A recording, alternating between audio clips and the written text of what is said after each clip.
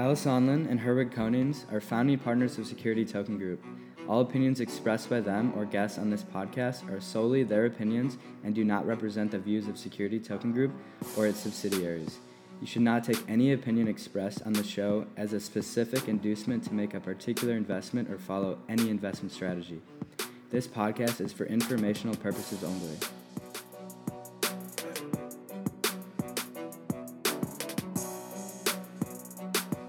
Welcome, and thanks for tuning into the Security Token Show.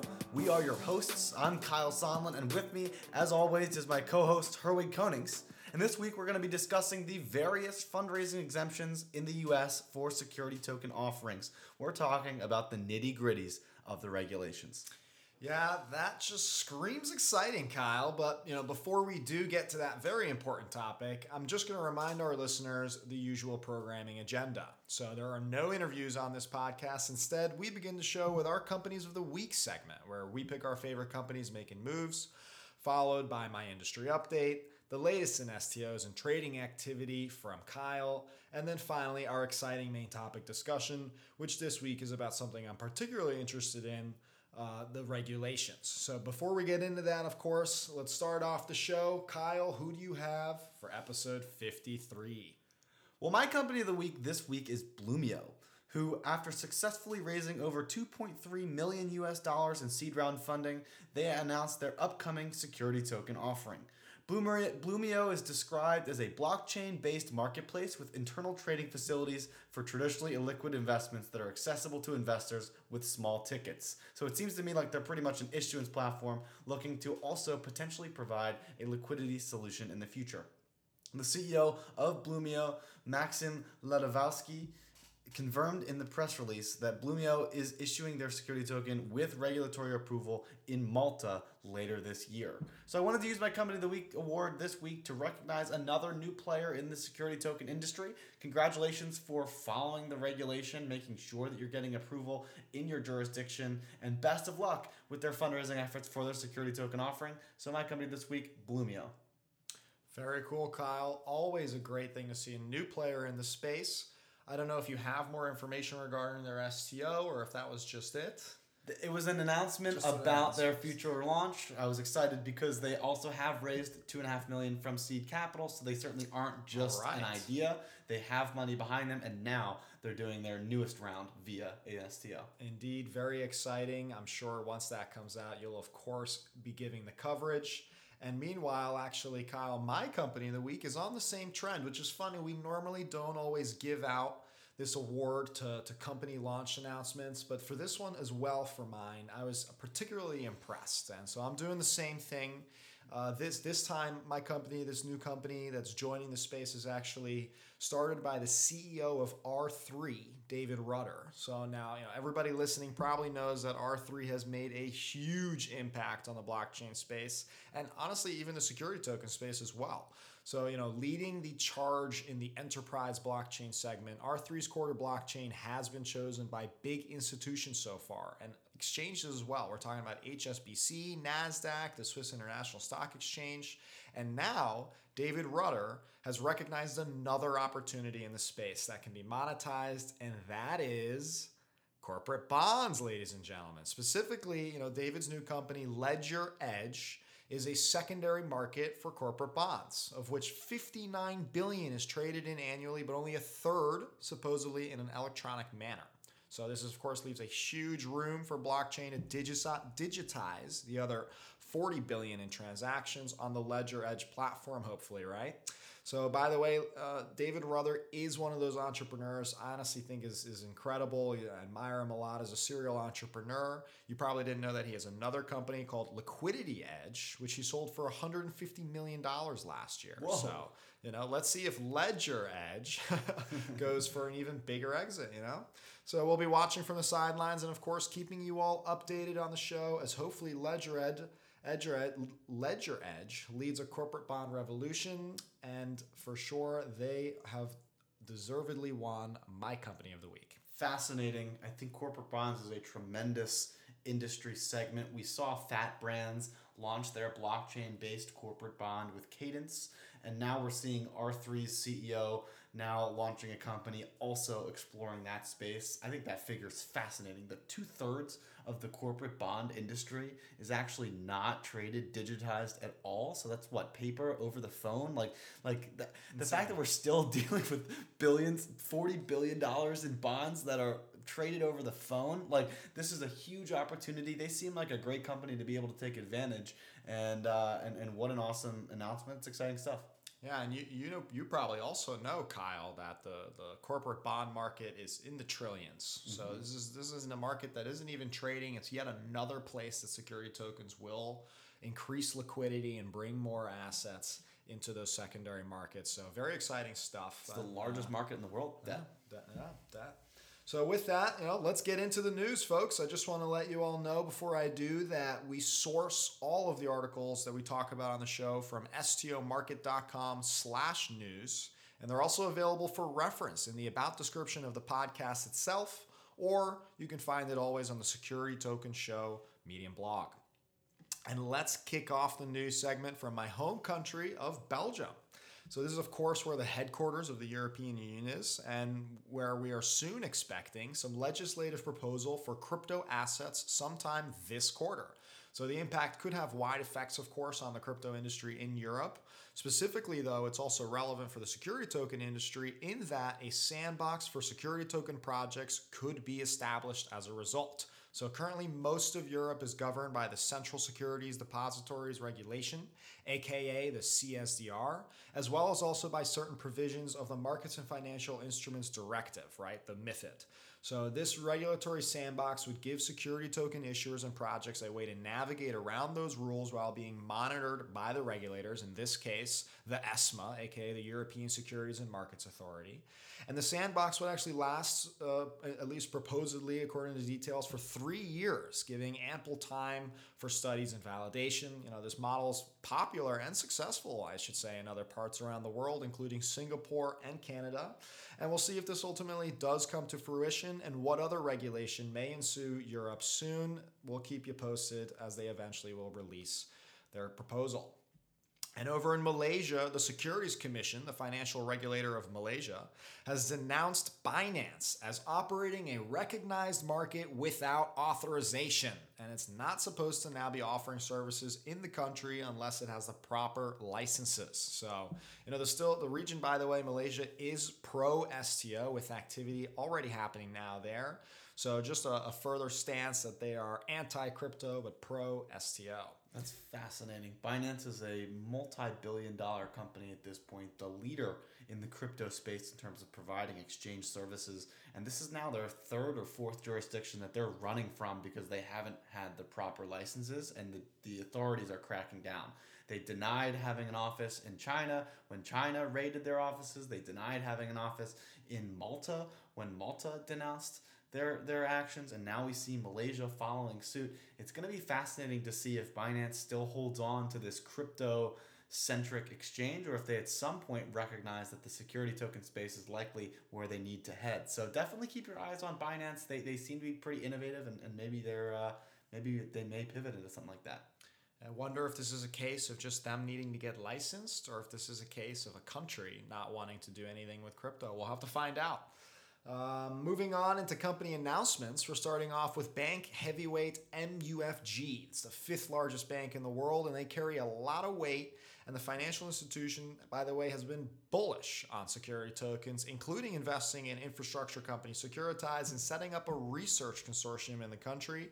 And now it looks like the firm will launch a digital currency by the end of the year. So there's no suggestion as to whether it's simply a yen-pegged stablecoin or if it's a unique cryptocurrency of its own. But what is clear is that it will be accepted as a payment option with its joint venture partner, Recruit, which claims to have over 1 million member stores of restaurants and other service providers, with the coin eventually being planned as well for use by non-Recruit stores. So MUFG could be making big moves here, citing the corona pandemic as pressure to digitize sooner. We'll definitely see the launch for that soon, I expect. And SEBA also made a big announcement. SEBA is a Swiss-regulated bank that is focused on digital assets. And as I mentioned a few episodes ago, they launched an educational platform, and now they have announced an official technology partnership with DASL, which stands for Digital Asset Shared Ledger, which is a peer-to-peer liquidity network built on the Corda platform. So SEBA is positioning itself as tokenization for securities, as well as other uses for utility and cryptocurrency digital assets. So it seems like we should be expecting a lot of interesting and advanced offerings from the firm, hopefully soon. And Black Manta Capital Partners also announced last week a new partnership with Deca 4 Advisory, which is a Dubai-based consulting firm for tokenization. The press release was as plain as it gets, honestly, with both executives from their respective firms saying that they look forward to expanding the UAE and global security token ecosystem together. And Black Manta Capital platform is going to act as the platform provider, and they hope to together tokenize projects from, quote, commodities to real estate.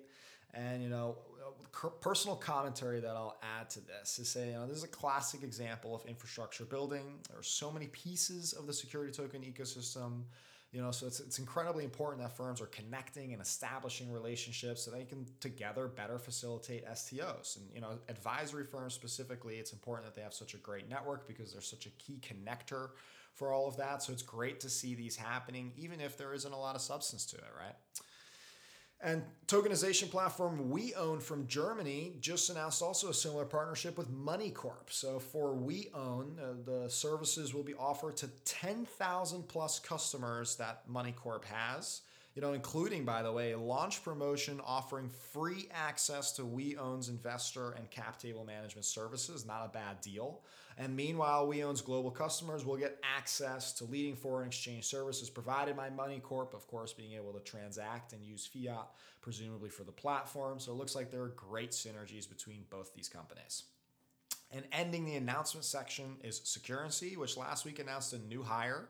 A former fintech lead at the Milken Institute, Jackson Mueller, will be the new Director of Policy and Government Affairs at Securrency. So Crowdfund Insider actually did a bit of an interview with Jackson, so if you want to go check that out. But in case you don't, he does mention that Securrency is working on several cool projects, including the Financial Action Task Force, one with the World Bank, and also with Wisdom Tree, which is its Series A investor, by the way. So security token infrastructure companies are continuing to grow despite this pandemic, Kyle. Good luck to your new role at Securrency, Jackson. Good luck, Jackson.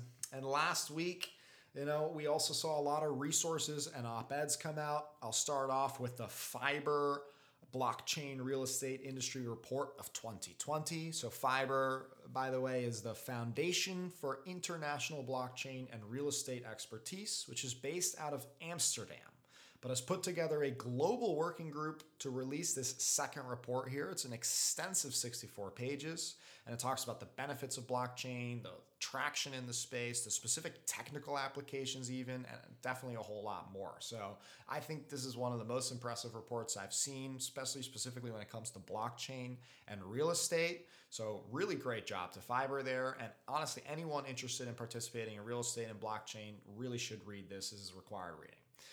And next up, we have yet another CEO writing about their perspective on building a tokenization platform. So that's pretty cool. Last week's article from Artem, the CEO of Tokenomica, was a little grim for those of you who remember when it came to the short-term outlook for the industry.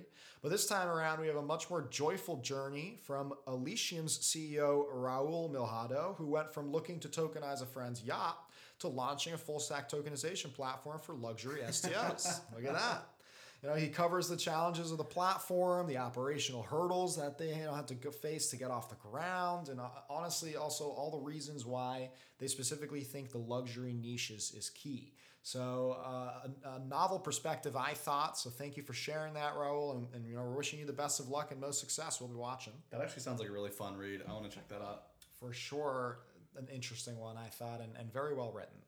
And the Rotterdam School of Management made some waves in the crypto industry when they suggested that STOs are a better financing solution for startups than ICOs. Whoa, crazy.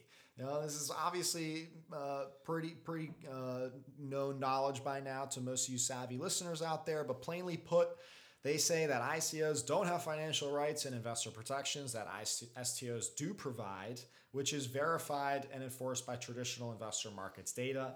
I hope everyone hears this loud and clear, specifically in the crypto industry, but especially new investors who didn't know any better.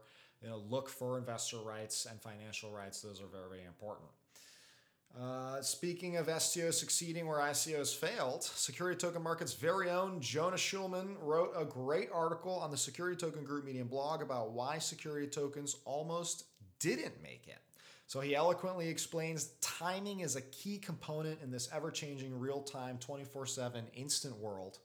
And making comparisons to Webvan and Instacart and explaining how timing and real-time gratification play an ever important role in today's society, which is, by the way, exactly why security tokens are the future of finance as well. So great work, Jonah. Keep that awesome content coming. We also have an interview with Tal Elyashiv, who is the managing partner at Spice VC, which is the first ever tokenized VC fund. It's trading on Open Finance. It also features Julie Meyer, who is the CEO of Viva Investment Partners, which is a Swiss-based private equity firm. The article dives in on security tokens and the partnership between Spice and Viva, especially diving into both the manager's investment theses, their current investments, and their differentiating factors. So go check that out for new investors in the space.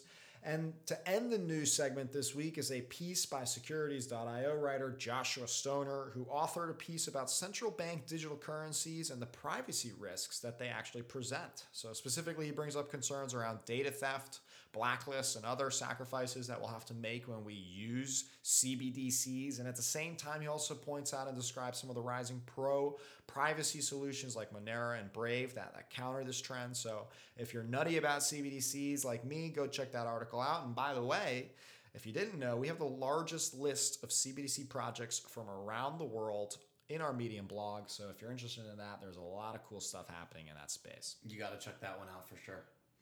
And that's all the industry news I have for you all this week. So let's move on to the virtual events, Kyle.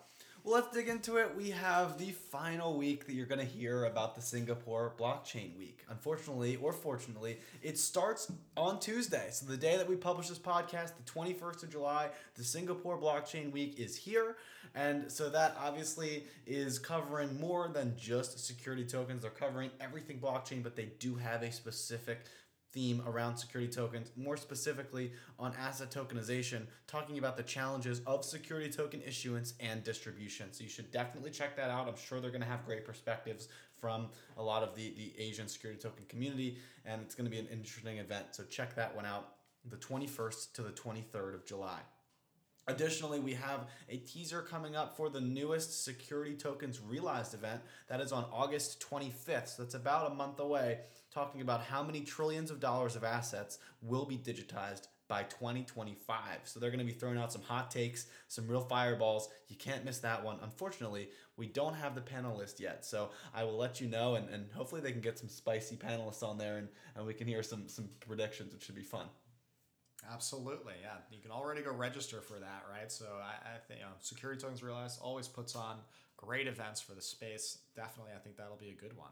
Absolutely. And then when we're talking about new security token offerings, I did cover one for my company of the week, but we also have Uni8 Venture, which is a private equity firm launching with digital shares. So I do think that they're a full private equity firm. It doesn't seem like they're actually a hedge fund or a venture capital firm. They are a private equity firm, meaning that they're actually looking to acquire businesses from what I can ascertain from their website. They announced their planned December launch of a tokenized private equity offering. So again, that's still quite a bit away.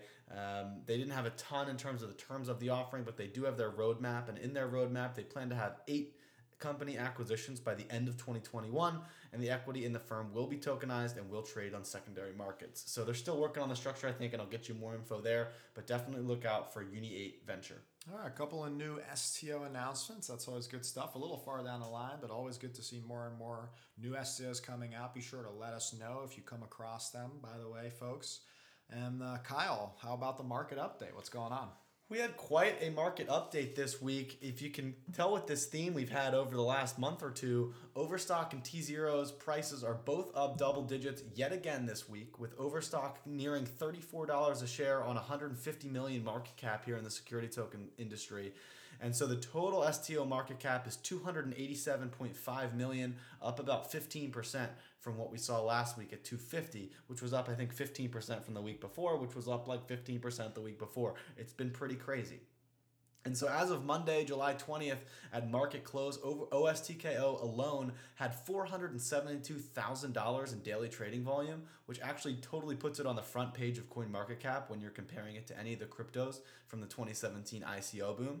And so I think that's actually a pretty awesome achievement, as it continues to prove that you can absolutely issue a compliant security and still reach the same trading volume levels as the cryptos that we saw from 2017.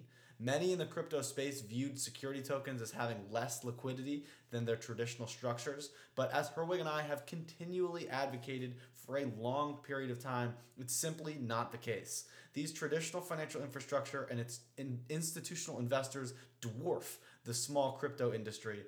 And as we're seeing with Overstock, it just requires higher quality investment opportunities as well as patience and persistence to overcome the regulatory hurdles that are needed to achieve retail access. But thanks to Overstock, we can now confirm that these theories are true, and we see a fantastic use case of the technology as it continues to scale at a rapid pace each week. I'm personally expecting explosive growth from the T0 platform once they finish the final piece of the puzzle, which is receiving approval to list outside issuers, which still seems to be a hurdle for them almost 18 or 24 months after launch. So here's hoping they can capitalize on their current momentum and bring a few A-plus projects for the second half of 2020, because I think the sky's the limit for them from there.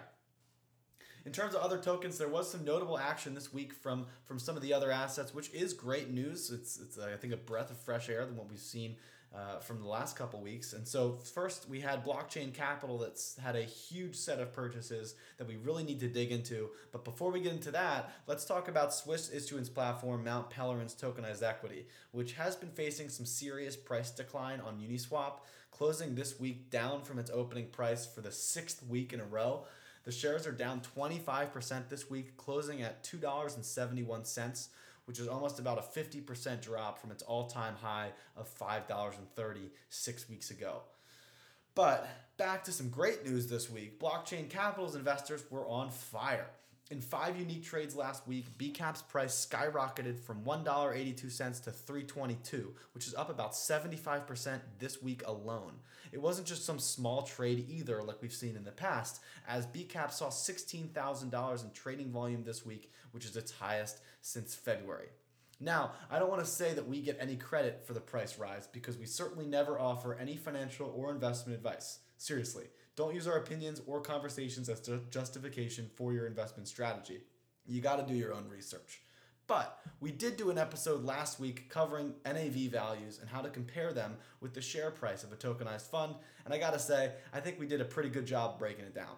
In addition, if you use the same strategies as we described in that video, along with some of your other models that you determined on your own, you will have all of the tools needed to identify opportunities like the one we just saw with BCAP this week. It was pretty clear to us that the share prices were below the NAV value, and as a result, the market seemed to agree. We'll see how the price changes over the next month and see if this is a true rebound or if the market still needs time to shake out and the price will decline again. I also want to make a note of 2 new tokens on the STO Market website. Congratulations to 2 Company of the Week winners, TokenSoft and Arca, for having their tokens listed on Security Token Market. Through verifying the transactions through an Ethereum block explorer, we're actually able to offer live updating prices for yet another liquidity option in the security token space, and they are now trading through TokenSoft's peer-to-peer exchange. Arca, if you don't remember, is a treasury bond-backed stablecoin paying interest on the return of the assets, but pegging the value of each token to $1. So you're going to notice on STM that the price of that one is always going to stay at $1, but the supply increases are as new investors purchase into the fund. So the supply will increase while the price stays the same, which in turn increases its market cap over time. We did cover that structure in episode 51 if you're interested. In addition, we also covered TokenSoft's tokenized equity and their distribution to their early stage investors. And so TokenSoft enters 4th on our market cap list with a $15 million equity valuation at a $1.98 share price. Arca, which did just recently launch just a week or 2 ago, has about 110,000 in market cap at this time. We're definitely expecting that one to increase. Finally, to conclude the trading segment this week, Herwig, I did want to quickly cover the real estate sector, which had a really strong week across the board, up nearly 3% per property, in addition to that sweet 10 to 11% dividend that those properties provide.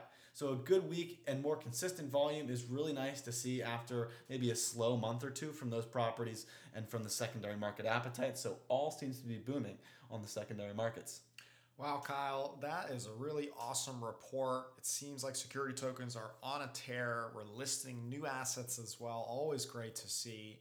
Loving those market reports lately. Nothing but up. Absolutely. It's. I hope that they're always going to continue at that rate. If we'd love that. But let's switch over to our main topic and start talking regulation. Prior to Security Token Group, Herwig, you did start a different company called Invest Ready, which does provide compliance software for a lot of the industry. I know that this has given you an edge in understanding STOs and regulations, so I think now would be a great time for you to leverage that knowledge and share with our listeners some of the basics of fundraising here in the U.S. Thank you, Kyle. I would be more than happy to, but please, don't just listen to the introduction boilerplate from the podcast. I am not an attorney. People often mistake me for one because I'm very familiar with the regulations from working for so long in the equity crowdfunding industry since it really developed in 2013. That's when the first rules were legalized from the Jobs Act. And today we are not actually talking about compliance even, but actually the rules and regulations, more specifically the fundraising exemptions that private companies typically use in the United States to do an STO.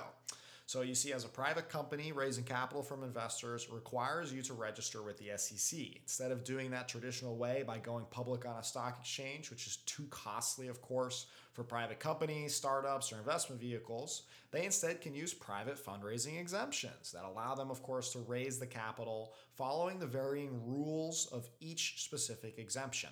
So for example, one exemption allows you to publicly advertise your offering, but requires that you verify investors meet a certain financial criteria defined as accredited investor status. That's actually what my company, Invest Ready, does. It helps issuers, crowdfunding portals, even tokenization platforms verify an investor's accreditation status by providing software and a layer of support and privacy for investors to go through this process. All right, so fundraising exemptions are what gives the issuer the way to raise money without needing to report it to the SEC. What about filing or reporting to investors? What requirements must these companies adhere to? You're definitely asking the right questions there, Kyle, but unfortunately each exemption is unique. So when it comes to each one of those things, luckily there are only really 4 key exemptions to focus on when it comes to an STO, with one exemption offering 2 specific ways that are important. There are other exemptions as well, but to date, we haven't yet really seen many of those applied for STOs. That doesn't sound so bad. So do you have any tricks to remember them all, or do you just kind of have to go off the cuff with it? I am definitely can't help you there. That would be too simple, I think, for legislators and regulators. They instead, here we go, ready? They're called Regulation D, Regulation A+, Regulation S, and Regulation CF. That last one is easy enough because that CF there stands for crowdfunding. But, it just leads me to how I would recommend, I guess, since you're questioning it, how about I would group these, exemptions, probably categorizing them by the type of investor you are offering the STO to, and then the type of solicitation you plan to use. Solicitation as in how you advertise and communicate the offering to investors, because you do have to be careful at what extent you market and advertise your offering, because different exemptions require different levels of privacy. So I'd love if we'd start there by breaking that down. All right, yeah, absolutely. You see, for the last 80 years in the U.S., or at one point in time before the Jobs Act, the SEC had no changes to the regulations for raising capital. In fact, Regulation D accounted for 99% of all offerings in terms of volume up until the Jobs Act of 2012, which then introduced Regulation CF and Regulation A+ into the mix. But let's get back to solicitation, right? If you are planning a publicly advertised STO, I'm talking about using the internet or social media, putting a TV ad out there, or even just going to the street and starting to shout about your offering to people, then you would be soliciting and you wouldn't be able to raise money the way 99% of the private market does. So prior to STOs, the traditional way that companies raise money, and still mostly do, by the way, is by using Regulation D, but specifically Regulation D Rule 506B, right? So Rule 506B, meaning that it's a two-parter, Kyle. Reg D is one of the four, codified private fundraising exemptions, but you can actually look at it like there are 5 different individual regulations there that an issuer can use for fundraising in total. All right, well, I'm holding you to that because it was 4 a few minutes ago, and now it's 5. All right, I promise. It will not increase. All right, so we've got Rule 506B, which is Regulation D. We've got Regulation A+, Regulation XS, and Regulation CF. That's a lot of letters. What's the 5th? Well, the 5th one is still under Regulation D, but it's known as Rule 506C. You see, Rule 506B prohibits solicitation. You can only tell people you know in a closed room about the investment, and those individuals must qualify as accredited investors. Hence why most of finance has, and mostly still is, closed loop networks and boardroom meetings run by the elite and the old guard, right? So now, thanks to the Jobs Act, it also introduced Rule 506C, to enable companies to solicit as long as they still verify that investors are accredited. Just in case our listeners don't know, the accredited financial threshold is $1 million in net worth or $200,000 in annual income, right? Yep, that's pretty much sums it up right there, Kyle. Thank you for clarifying that. We're basically talking about the top 10% of Americans in terms of wealth. So it's great that you can now advertise with 506C, but per your point, many issuers don't want, they also want to take money from non-accredited investors, not just accredited investors. So, also commonly referred to as retail investors. All right, so to review so far, if you want to raise money from accredited investors and you don't need to advertise to the public, you would use 506B. Which is what we've seen in the traditional markets today. That's how Facebook, Uber, Google, and all the other startups had raised their money in the past. But thanks to 506C, you can now compliantly advertise your investment to the public. However, you are still limited to only those accredited investors for the actual investment in your company. You have got it down perfectly. And all that is required for Regulation D, by the way, is a simple filing with the SEC, no approval necessary. But just make sure you use InvestReady or any other accreditation tool, of course, for qualifying an accredited investor status. Right. We've seen some headlines before of SEC approved STO, and in most of those cases, they're not actually approved, right? Because there's not actually an approval process. That's right. So that's simple enough. But if we wanted to include the everyday retail American investor, how would you do that? Another great question. Before the Jobs Act of 2012, only up to 35 non-accredited investors could participate in a Rule 506B offering, and you had to have a previous relationship, so you couldn't even bring in new investors. So Rule 506C, by the way, also does not allow for any non-accredited investors to participate, so at least with Rule 506B, you can get up to 35.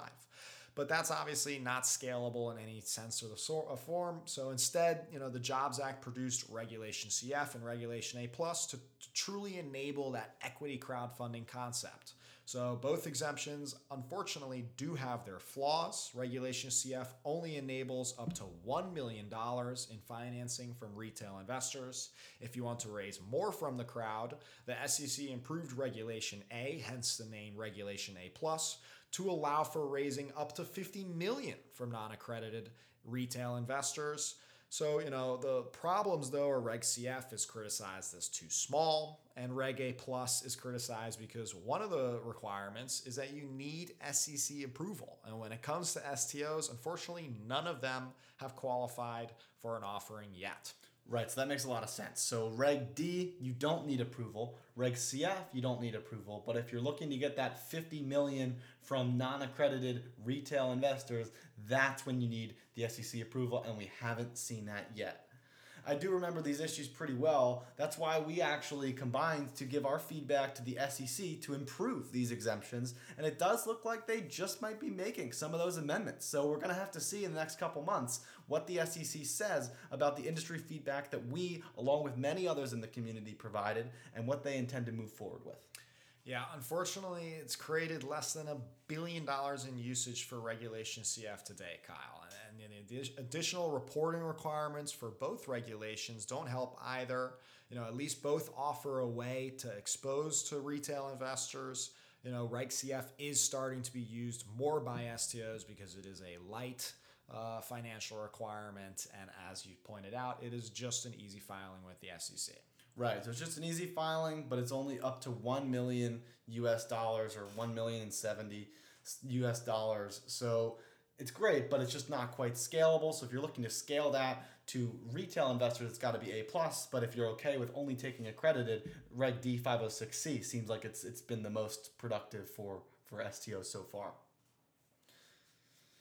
Yeah, I mean we're getting there, Kyle.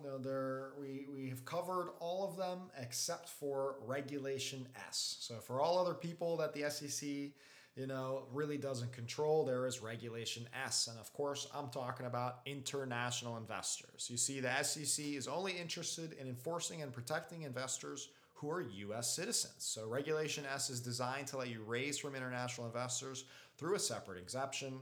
Regulation S wasn't commonly used before the Jobs Act because reaching investors all around the world was, of course, difficult without the internet. But now with an STO, that becomes incredibly easy, and Regulation S is seeing an uptick in activity as a result. So just keep in mind, though, that you should also be following the securities laws of other countries that you accept investors from in your STO. Okay, so Regulation S is for global investors, and presumably you can advertise to them, right? Yeah, that's right. Of course, the SEC, they don't really care what you do with international investors. They even have less stringent lockup periods following the primary sale. So beyond filing requirements, investor criteria, and reporting requirements, issuers also need to be conscious of lockup periods. Yeah, of course, each exemption comes with its own rules for how long a security needs to be restricted and who it can be sold to. So I think I can really end my lecture here on this message, which is speak to Securities Counsel in the U.S. if you plan to raise capital. Legal counsel is critical for any transaction. Honestly, they're your first step, and they're the ones who are responsible for helping you stay compliant. And otherwise, you are on your own. And again, I'm not a securities attorney, so I don't really know the nitty-gritties, if you will. Yes, you definitely need to speak to an attorney if you're thinking of going through this process. But I certainly know that Security Token Advisors has a lot of great firms in their network and plenty of experience working with issuers all around the world. And so if you're looking for a legal intro, that's certainly a great place to start. Yeah, absolutely. Happy to help there. And honestly, that's a wrap for our show this week. Those are all the different regulations that we've seen commonly get used in the industry, and you can use them in combination. So that's what you've seen most of these issuers do. Hopefully this episode was helpful and educational and that you enjoyed the show. Please feel free to give us feedback. Kyle and I can be reached on Twitter and LinkedIn. And if you have any questions or recommendations, of course, don't hesitate with those either. Absolutely. The best way to engage with the STM community is through stomarket.com/news. There you can submit articles, comment on others, or even just scroll through the feed of the latest and greatest from the security token industry. Finally, you should know that we do post the main topic as its own episode from each podcast episode on YouTube, which allows you to quickly catch up with all of the topics that we cover and discuss each week while being able to skip over some of the news that maybe isn't quite as relevant.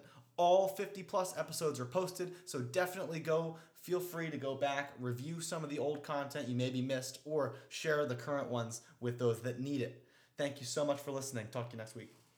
Catch you next week. Thanks for listening.